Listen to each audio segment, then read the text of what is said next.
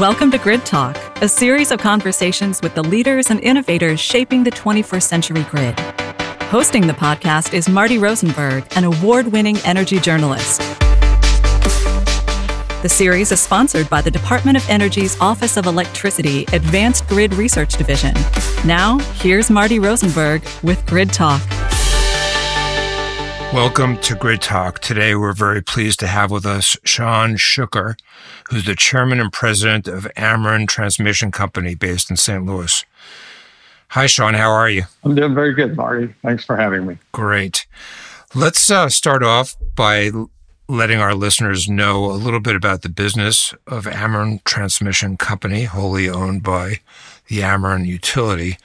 Tell us what your assets are and a little bit of your business strategy. All right. So Ameren Transmission is part, as you mentioned, of Ameren, Fortune 500 company, and we've been doing this business for over 100 years. Our focus is really on those high voltage parts of the system where, if you think about the highway system, we're the backbone, or the interstate highway. That's what the transmission group focuses on. And we focus on it primarily in the Midwest, which is Illinois and Missouri, which is where we have our traditional utilities. As part of that, we have about a little over 8,000 miles of transmission. And included in that is about 560 different transmission lines, over 400 substations. Covers about 64,000 miles of service territory. So a lot of our service territory is rural. And while we have a handful of cities like St. Louis, much of where we build our transmission today is in the rural communities. And then we focus primarily on maintaining reliability, which is job one, anytime you think about the transmission system or the distribution system. And then looking at it from how does that then fit with the cost to our customers and delivering what our customers want. And so as you think about Ameren and what we are trying to achieve, it's really leading that way to a sustainable energy future, which as you can hear from those words, it's focused on transitioning, which is a lot of what we have going on in our country today, transitioning to a cleaner, less carbon intensive future, doing that in a way that enables our customers to do what they need to do, whether it's increase their business, maintain a household, keep the cost down, maintain reliability. And then an issue that's becoming bigger and bigger as we see storms and folks depending more on electricity is not only reliability, but resiliency when things happen on the system. And so as we focus on not only today, but that future in the 20, 30 years out, we really focus on how can we make sure that we are making investments that bring value to our customers to enable them to transition to a cleaner energy, focus on new efficient electrification technologies that then help them to move forward, and doing that in a way that keeps costs down and is cognizant of the changing technologies that are driving, not only the investments we're making today, but the investments that we'll be making on the system over the next 100 years. Shawn, one of the reasons why I'm really pleased to have you with us today is because the country seems to be ready to embark on a major infrastructure investment program. According to the latest figures from EEI, the industry group, utilities spend $140 billion a year in capital expenditure, roughly. And of that, 30% goes to distribution and 20% to transmission, or half of the total. As the federal government is planning to possibly inject $73 billion into the grid, what impact do you think it'll have? Where should that money go? And is it, frankly, enough? So let's kind of start out with the investment in the grid. And, we're making investments today, significant investments. If you think about the last 10 years, we have increased the investment in our grid by 9 to 10 times what we were making 10 years ago. And part of that is the transition. Part of that is the increased reliability. And then you talk about you asked the question, Marty, related to the government and the investments. And I assume what you're asking is related to the infrastructure bill that is out there. And if you look at that, there are things in there that, from my perspective, really can help as we transition and make those investments for the future. One of the areas in there is related to R&D. And, there is no doubt we are going to need significantly greater investments in the transmission space. If we're going to transition to this, whether it's 80% or 100% clean energy, making that transition over the next 10, 20 years, it's going to take a lot of transmission. It's going to take a lot of batteries. It's going to take a lot of solar and wind and distribution. So it's going to make those investments. Having the best technology and developing technology to enable us to transition, not only to allow us to move energy around the system, but allowing us to maintain the stability and the reliability on the system and doing that in the lowest cost manner possible. So R&D absolutely is the place that brings value to us. The second area in there is really around some of the permitting and helping to improve the permitting. Now, permitting takes time. And, if I look at some of the projects that we have embarked on over the last 10 years, sometimes that permitting process can take 3 to 4 to 5 years. And then if you get into some, sticky areas, it may take you quite a while to get through all of that permitting process. So the investment in helping with the permitting, ensuring that we have good coordination across different government agencies is important, especially when you think about the timeline of getting this done. Shaw, let me interject real quickly here and on the permitting question. The traditional rap is that farmers and local folks sometimes are ambivalent about having these large transmission lines come through their fields. And I know here in the Midwest, in Kansas and across Missouri, there's been some dispute about transmission lines. Is there any sign on the horizon that can be addressed? Is there any new architecture of transmission that enables, as we move to a cleaner grid, a way of kind of dampening down that kind of opposition? Is there any path forward here, or is there just going to be an all-out fight? So I think, Marty, that's a great question. And I really think that, it becomes a couple areas that make this important. One is just getting consistency across the nation on what we're trying to achieve.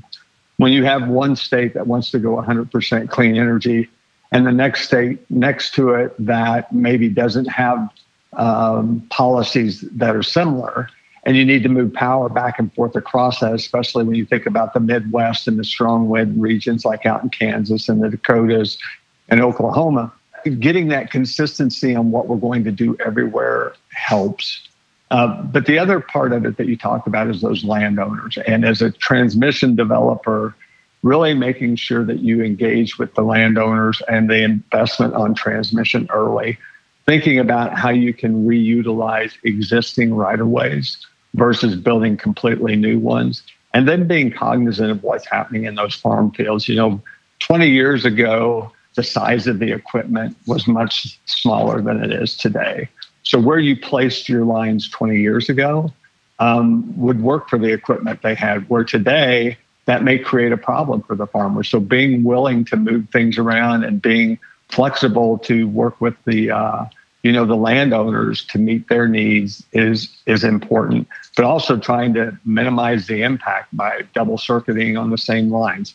You may not get the same level of reliability, but you can get pretty close, and that helps to mitigate some of those issues. But I think there's always been issues with putting in new lines, and there will always continue to be some of those. But I think it's vitally important for us to make sure we engage not only those landowners, but those communities early on, understand what their concerns are, and then try to address them to the point you can. And I think that's been an evolution in our business as we've built more and more transmission over the years. Getting back to the larger point you were making, though, you think the overarching need is to get some kind of consistency on objectives across multiple states?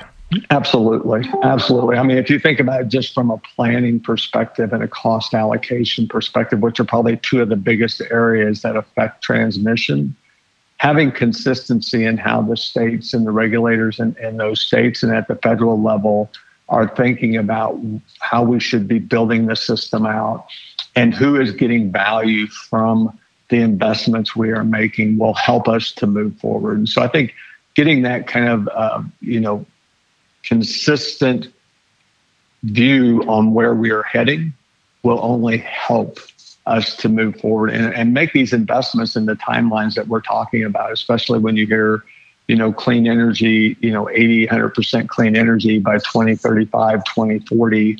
Those can be really challenging if you don't have consistency and are able to make decisions that are showing value to everybody out there. So we've been talking about a lot of the activity that takes place in your rural territory. Let me take you into St. Louis, which is your largest service territory, I assume. It's one of 25 cities that Bloomberg Philanthropies has selected for its American Cities Climate Change Challenge. What challenges do you face within an urban area like St. Louis as you get ready for EVs, increased electrification of real estate and office infrastructure? How are you going to have to rebuild your transmission and distribution within the city? Yeah, so great question again. And as we move to more reliance on electric technologies, whether it's electric vehicles, how we heat our homes, cook our meals, all of those types of things, it's not just replacing like for like whenever you change over, but it's really thinking about how do you enhance the reliability on the system and frankly, incorporate what is being used. So if you think about electric vehicles, if you can charge electric vehicles at night versus during the day, where today wind is probably the primary new renewable resource that we have here in the Midwest, as you do that, that helps to reduce the loading on the system. And that makes it easier for us as we build out. As you start deploying solar and batteries at the distribution level or at the transmission level, where they're located on the system can help us as we build out the system.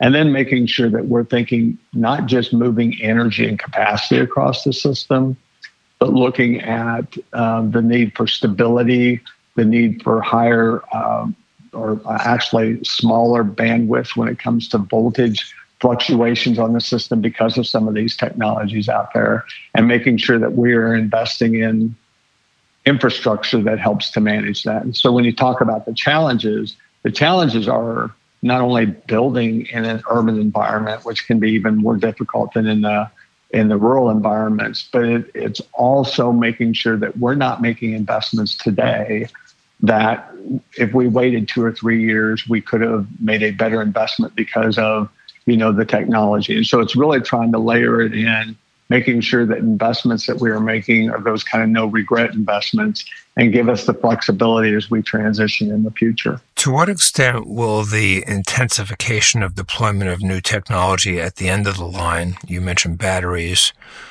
maybe more solar, to what extent will that mitigate the need for large transmission projects cross country, or is it just the nature of where the solar and wind is that we're going to have to work on both ends? Yeah, so I think it's really a combination of what you said, both ends, because regardless of whether it's solar, batteries, wind, it's really an optimization of the system. And if you said, okay, we're going to just put all solar and batteries in locally, that, given where technology is at today, is going to have a really large impact on customers. And so it's that kind of balance between, wind, solar, batteries, transmission, new technologies like hydrogen, then the electric vehicles and how they may play in, and trying to balance that all out to get an optimal solution that not only ensures reliability, but helps to keep the cost down to our customers and make sure that the investments that are being made on the system fit the pace and change that our customers are demanding, whether it's for renewable energy or whether it's for new technologies becoming electric vehicles or other electrification opportunities. I'd like to, Sean, focus on two projects that your company has been involved in to help get into the weeds a little more and give our listeners a flavor of what you're doing. One is the Illinois River Project, which was completed, I believe, December 2020. It was a $1.4 billion project, your largest ever transmission project at Ameren. And it was a part of a multi-state project, which gets to your point you made earlier, that the need for consistency of infrastructure strategies across a broader region. Tell us a little bit about how it came to be and what you think its main successes have been. Yeah, so the Illinois Rivers Project was part of what we call the multi-value projects out of the Mid-Continent ISO. And these projects were identified back in approved in 2011 to basically meet three goals. One was to help improve reliability on the system. Second goal was to ensure that we were keeping costs down on the system. And the third was to meet policy goals. And at that time, it was renewable standards. And so as we built out the system, that Illinois River Project was just one of several projects in the Mid-Continent ISO that were all kind of fit together for us to deliver wind energy and that across the footprint of the Mid-Continent ISO and deliver renewable energy there. And so what were some of the value? When you look at it, I mean, first and foremost, the benefits to cost were significant. And so just making these investments, helping to drive down cost to our customers as we transition is one of the unbelievable value points that you got from this. And, when you go into it, quite often you look at that and you're looking at planning, you're saying things are going to change. What has happened with the multi-value projects, which included the Illinois Rivers Project, is that the benefits actually increased from what was originally estimated. And so that benefit to cost ratio has improved over time. And that's valuable as we think about the future and transmission, what we're estimating today, because we often get pushback of, well, you're not going to see that value. But what we've actually seen is it creates more value. And I think one of the other areas is around reliability. If you think about Winter Storm Uri that just happened last February, we had designed the system to flow most of the power west to east, which, you got the strong wind zones and it flows to the east. But what happened with Winter Storm Uri was we flowed a ton of energy from the PJM region across the Mid-Continent ISO to, the south of the MISO and then also into SPP. That was a benefit by having this strong system as we lost, natural gas resources and other renewable resources and that to the south and southwest that allowed us to maintain as much reliability as we could on the system and flowing significant powers. I think that's important as we think about that next tranche of investments, because as we're flowing more and more power across the system, we're going to see that these transmission lines create values in ways that we may not have thought about when we first went into them. And I think that's just one of the learnings. It was also one of the great wins that I see from these multi-value projects. And then if I could just add one more in, Marty, is really the local benefits. And, when you think about landowners and the impact that we talked about earlier, what we've seen with the Illinois River projects going into it was, some hesitancy, but we delivered by working with local contractors and bringing revenues, whether it's tax revenue or jobs to those communities, that we also created a significant amount of value that helps as we think about future investments with transmission. So to just put a fine point on it, what you're saying relative to the winter storms that hit in February down in Texas, crippling the state, you saw a payback on this investment 3 months after you electrified it. Absolutely. And it wasn't just to Texas. It was to customers here in the Midwest. It was to customers down in the Southwest. It was across the area that was impacted by that winter storm. The other project I want to take you to caught my eye because when I think of Ameren, I think of a conservative, well-run utility that keeps to its knitting.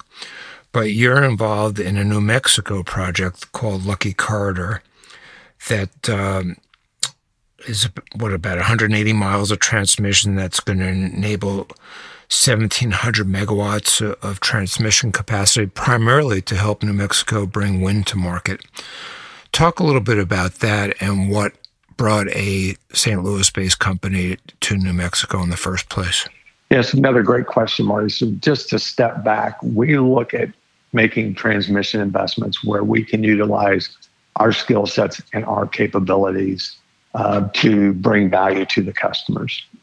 And as we looked at, not only what we do here in the Midwest, but we also look for opportunities in other areas.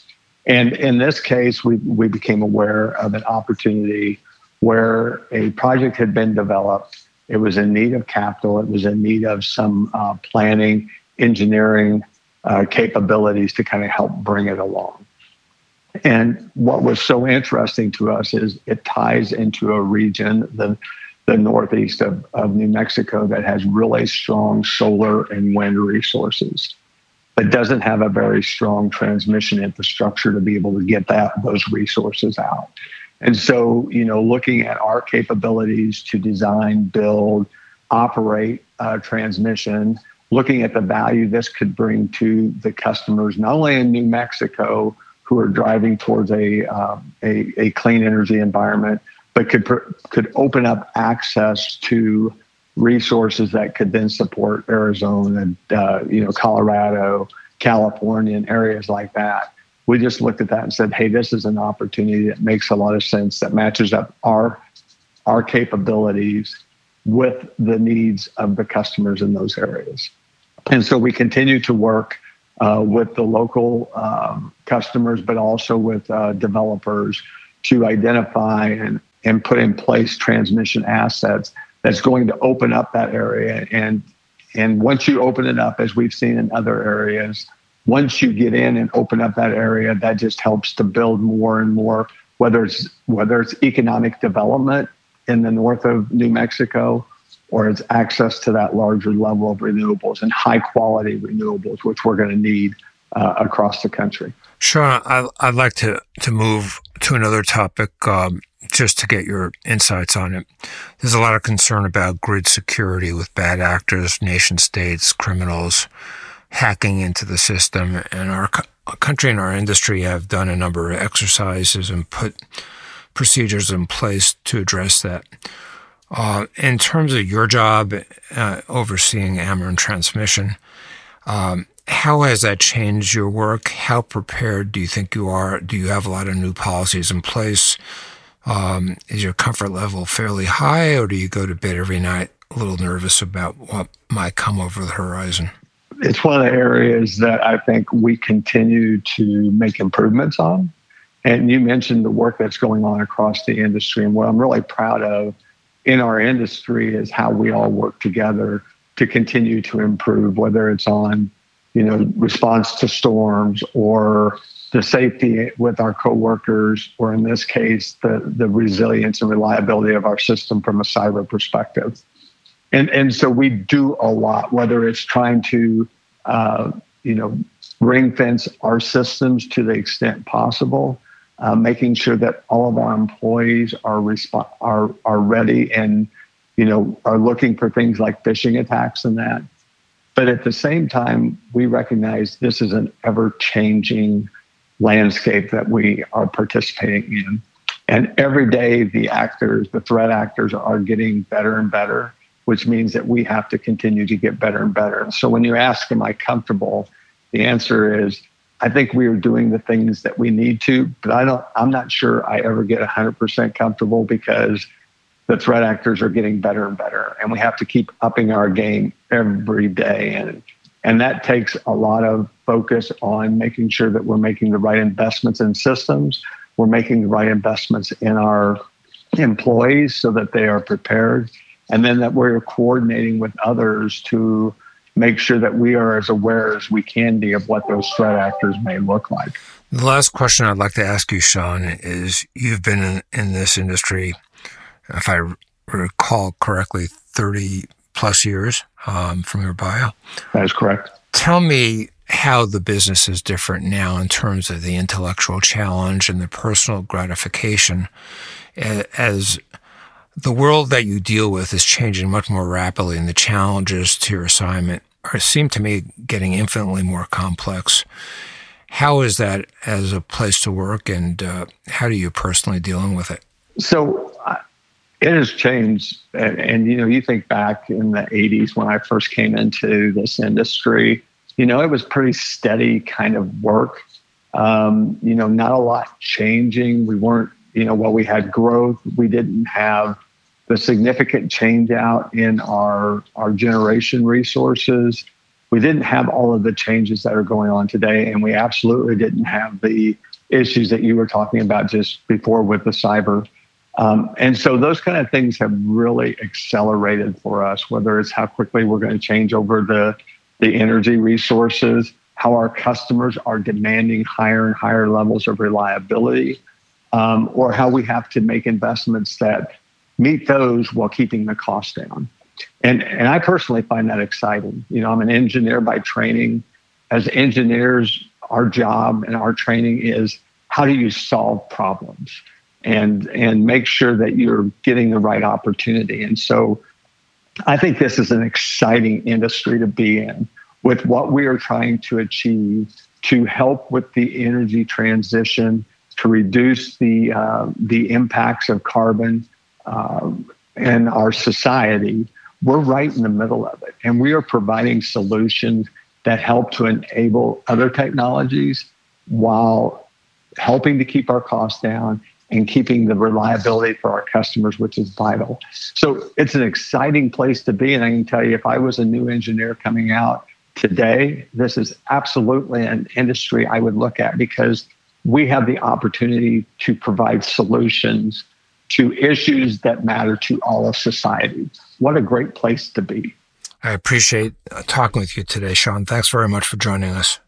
Well, I appreciate the time today, Marty, and thank you very much. And thanks for listening to Grid Talk. Our guest has been Sean Schucker, who's the chairman and president of Ameren Transmission Company. You have been listening to Grid Talk. Please send us your feedback or questions to gridtalk@nrel.gov. And we encourage you to give the podcast a rating or review on your favorite platform. For more information about the podcast series or to subscribe, visit smartgrid.gov.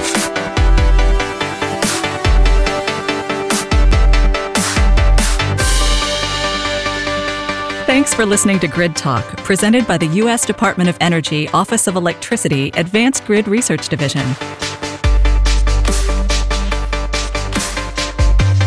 Subscribe through your favorite podcast provider or visit smartgrid.gov for more information.